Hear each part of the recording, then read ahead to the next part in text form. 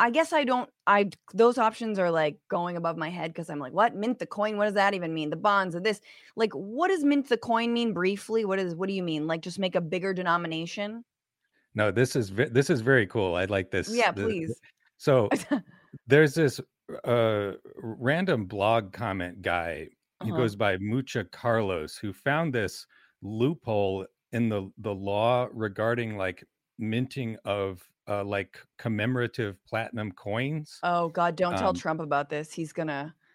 oh, they did. They told there, you know, because there was some controversy about raising it during the Trump years, and people said, just tell Trump he can put his face on the coin. right. And he'll Yeah. do it. Uh-huh. But the law says you can mint coins of any denomination, Mm-hmm. no restrictions. Mm-hmm. And that was intended to provide like purchasing power to the government through you know, seniorage through printing money. And so what you could do is print a, you know, mint $1 trillion platinum coin or whatever, you know, Right. and then you tell the treasury to deposit that coin at its account at the Fed.